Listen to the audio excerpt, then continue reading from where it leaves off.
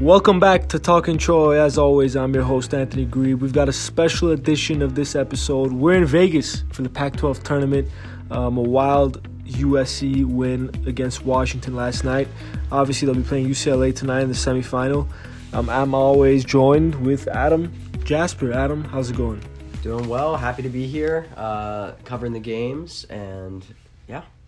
Yep, it's been exciting. Obviously, the game last night against Washington was a bizarre one. USC won 65-61. And they had the story of the game really was the turnovers. 23 turnovers, the season high. That really at some points it was comical what was happening. They couldn't inbound the ball with the final moments of the game. Turned the ball over twice, 2 possessions in a row basically on inbounds. But they still managed to win. Adam, just give me your just your takeaways from that game, and then we'll go preview UCLA.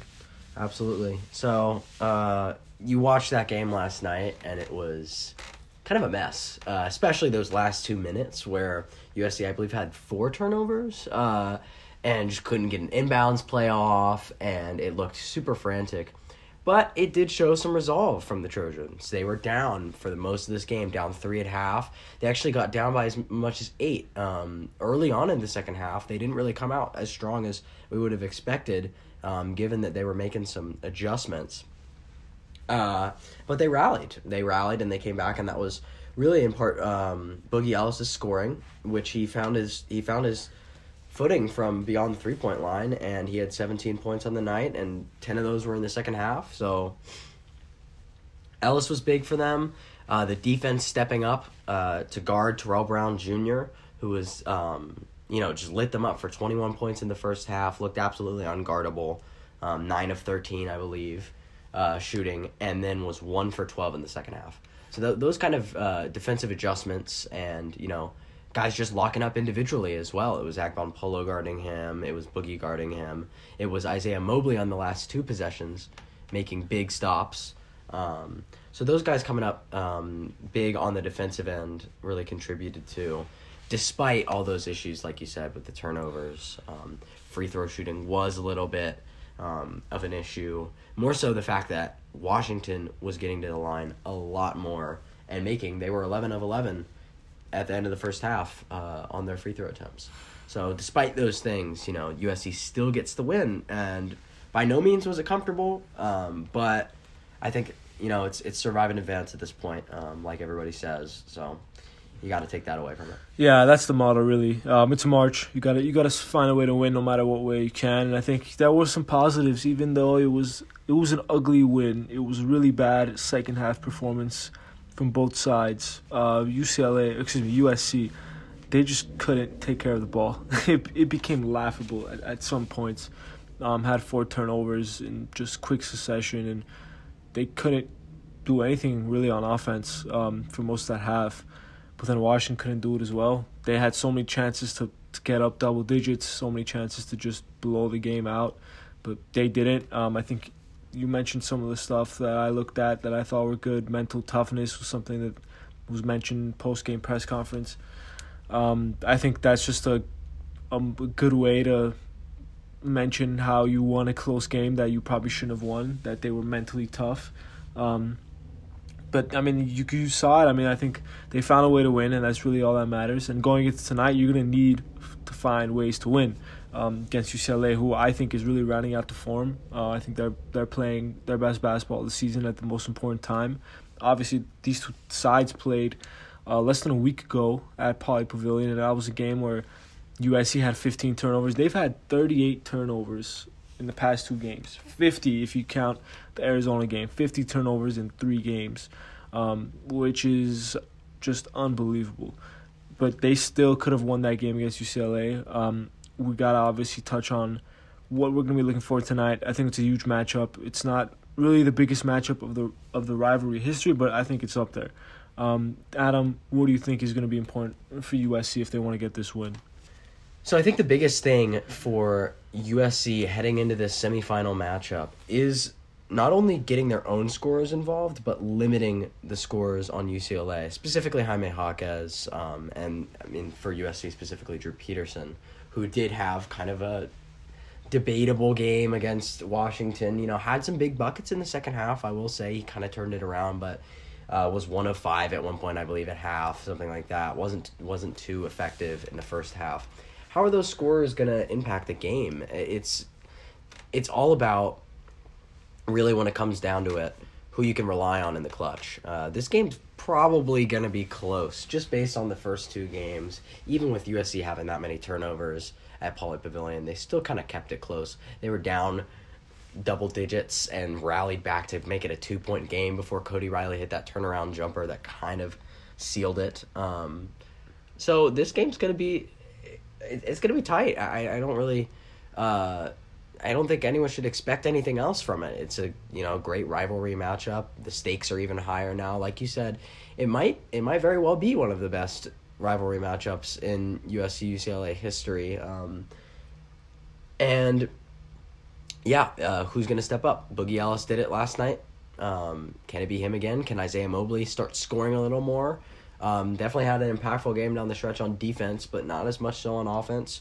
And then obviously limiting those guys like Jaime Jaquez, Johnny Juzang, Jules Bernard, who had a really strong game as well against USC at Pauley Pavilion. How can they limit them getting elbow jumpers that they're just going to knock down every time? And that kind of happens with the pick and roll. So a lot of things to look at there for sure. Yeah, I mean, the signs point to a blowout because USC hasn't been playing well recently and UCLA's been playing to form. But I agree. I think it's going to be a close matchup. It's a tournament game. It's a rivalry game. Things are really thrown out of the window in these types of matchups. I think a key thing that has to be figured out for USC, obviously you've got to figure out these turnovers. You just can't win. You can't win turning the ball over double digits. They got lucky last night. You just can't do that against UCLA. Another thing, a key thing you mentioned, the free throw shooting against Washington. They shot, I think 11 free throws in the first half. I don't know if you have the total for the game, but it was up there, and you can't do that against UCLA. They're the best free throw shooting team in the Pac-12. So you have to be disciplined on that. Some of that is just not biting on Jaime Jaquez's pump fakes, which Isaiah Mobley did a couple times in the previous game. But you got to see who's going to step up. I think Drew Peterson right now, he had a really hot stretch, and now he's kind of cooled off. He obviously, his game is not just scoring. He's also just a really great rebounder, and he's a solid playmaker. Boogie Ellis is really rounding into form. He only had, before that UCLA game, he only had double-digit points in 2 of the last 8 games, and he hadn't shot over 50% since a late January matchup against Cal. Now he's done that, or he did that last night, shot 60%. That was his first time shooting that high since that Cal game. So he's really rounding into form. I think he's playing well. You're going to want him to step up in this big game. And he played pretty well against UCLA, the second matchup. So you got to pay attention to that. How will Isaiah Mobley look? He was outstanding, I think, last week. Just his defense against Jaime Jaquez was a little suspect. I don't know what they're going to do with him, who they're going to put. Are they going to put Mobley? Are they going to put Agwan Polo? Is Kobe Johnson going to get some looks at him? I really don't know. I think that's going to be a key moment of the game. Because I think Drew Peterson is going to stay with Johnny Juzang. That's really what's been the matchup this season. So how do you line that up? That's really what I'm looking forward to seeing. And obviously you got to win the rebounding battle. That's just important against the UCLA team. That's not really doesn't really have a lot of size. USC is bigger than them, so that's really what I'm looking forward to. What do you think really is just going to be important for USC to contain really on that defensive side? Yeah, I mean, it's a big question who's going to be guarding Jaime Jaquez. You would want it to be Isaiah Mobley realistically, just looking at it in terms of man-for-man matchups. Like you said, Drew Peterson's going to be on Juzang. And then the big man, it'll be Cody Riley, Miles Johnson, one of the two. And that's probably going to be Chavez Goodwin. Mm-hmm. There's maybe been some talks about him not starting. Mm-hmm. That we don't know. It's a lot is up in the air there. And you would like it to be Isaiah Mobley guarding Jaquez. But as we saw last time, maybe there's a case that Andy Enfield needs to make a change there. Agban Polo did a pretty solid job on his matchups for the most part against Washington. They started to kind of switch him onto Terrell Brown at points, and I think he made some defensive plays, if I'm not mistaken. Had some times guarding Brown on the perimeter in the second half, and obviously Brown was 1 for 12, I think, like I said. In the second half, some adjustments were made there that ended up working out, and Agbompolo's got the length to defend Drew Zhang. It's just a matter of Jaquez. It's just a matter of whether he has the discipline to do so, like you said about those pump fakes. So much momentum goes into that when Mobley is jumping up for the first shot, and then Jaquez can bump into him and get 2 free throws or make it. I mean, he very well could make that elbow jumper with contact and get an and one. And then the next time that he would come down the court, he could look like he's doing the same thing.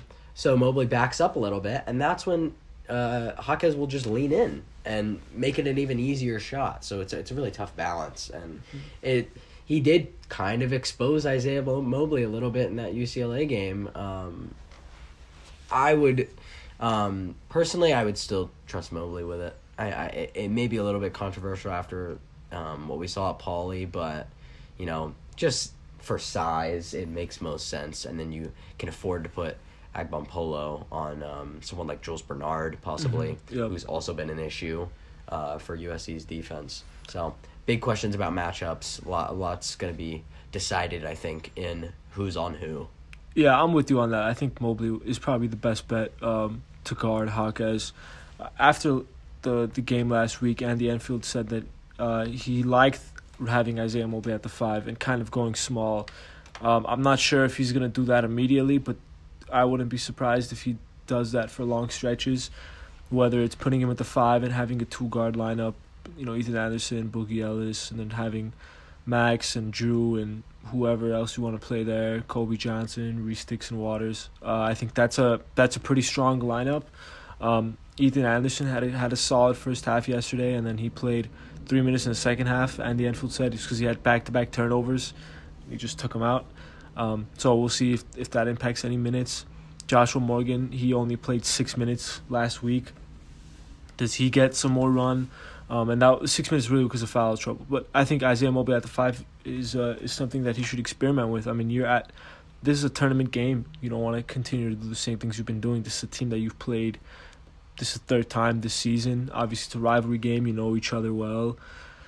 It's good to mix it up. So I think that's what they'll do. I think Mobley will get some run on the 5.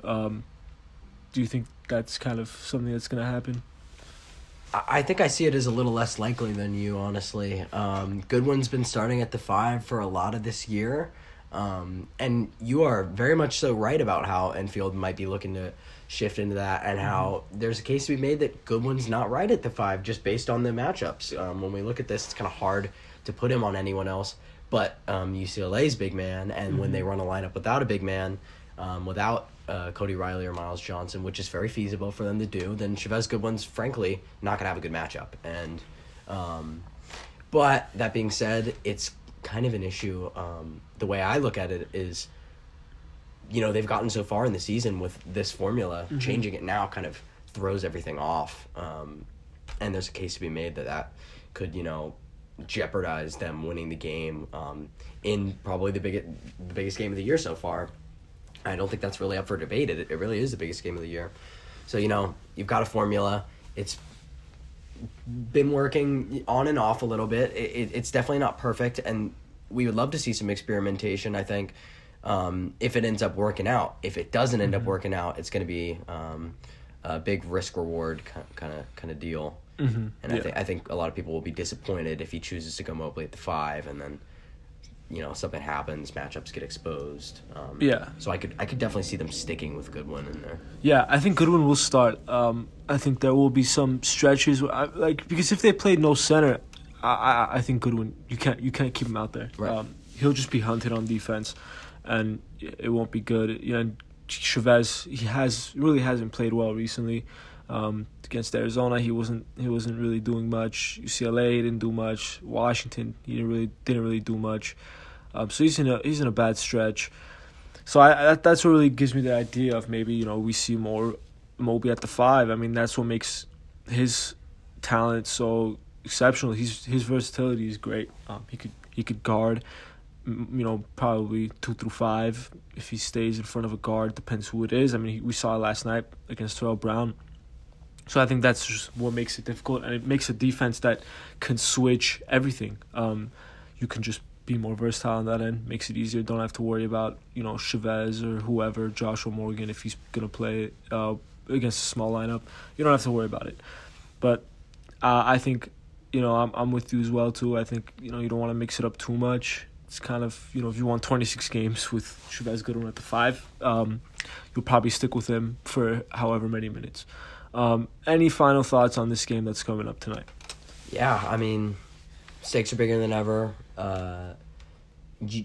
We can talk about USC's slow starts because that was kind of a thing that was a reoccurring issue, especially kind of like that middle of the season mark where they would win these close games against lower placed conference opponents, but they'd start off down 10, something crazy like that, and it wasn't as apparent against Washington, but I do think it still happened. They were down 3.5 to a team that they had beaten by 10 in the regular season. Like, that was a struggle. They weren't able to guard Terrell Brown. Like, that was a slow start, and I think even if there isn't we definitely started slow because we were down 10, even if that deficit wasn't as much, you still have to look at that and say, what can USC do to change that? Because if that happens against UCLA, they're just the next level, and I think everybody knows that. Certainly, the USC players and coaches know that UCLA is going to punish you for those mistakes that Washington might not have been able to. I mean, like we talked about, Washington shot horribly. On the day, 30% and like 28 from 3. They were getting a lot of open looks too. That's the remarkable part about it, is they were missing a lot of open threes that they got on offensive rebounds or whatnot. So I really do think that UCLA is going to punish those mistakes if USC makes them again. And time will tell. I'm with you there. Yeah, I think it's obviously it's imperative to get out to a good start. You got to be consistent. No scoring droughts. We mentioned it so many times. Please, they can't have scoring droughts. They got to contain those turnovers. But it should be an exceptional, electrifying matchup. We're looking forward to it. I'm sure everyone listening to this is looking forward to it. As always, make sure to follow up on our content at dailytrojan.com/sports. We'll be live tweeting the game, so please check that out. DT_sports on Twitter. Obviously, check out everything that comes out tonight. Hopefully, it's a good matchup. We'll talk to you probably next week, but we'll see, because obviously March Madness is coming up. It's going to be a busy time for USC Hoops. But please, as always, make sure to follow up on our content, and we'll see you next time. Thank you.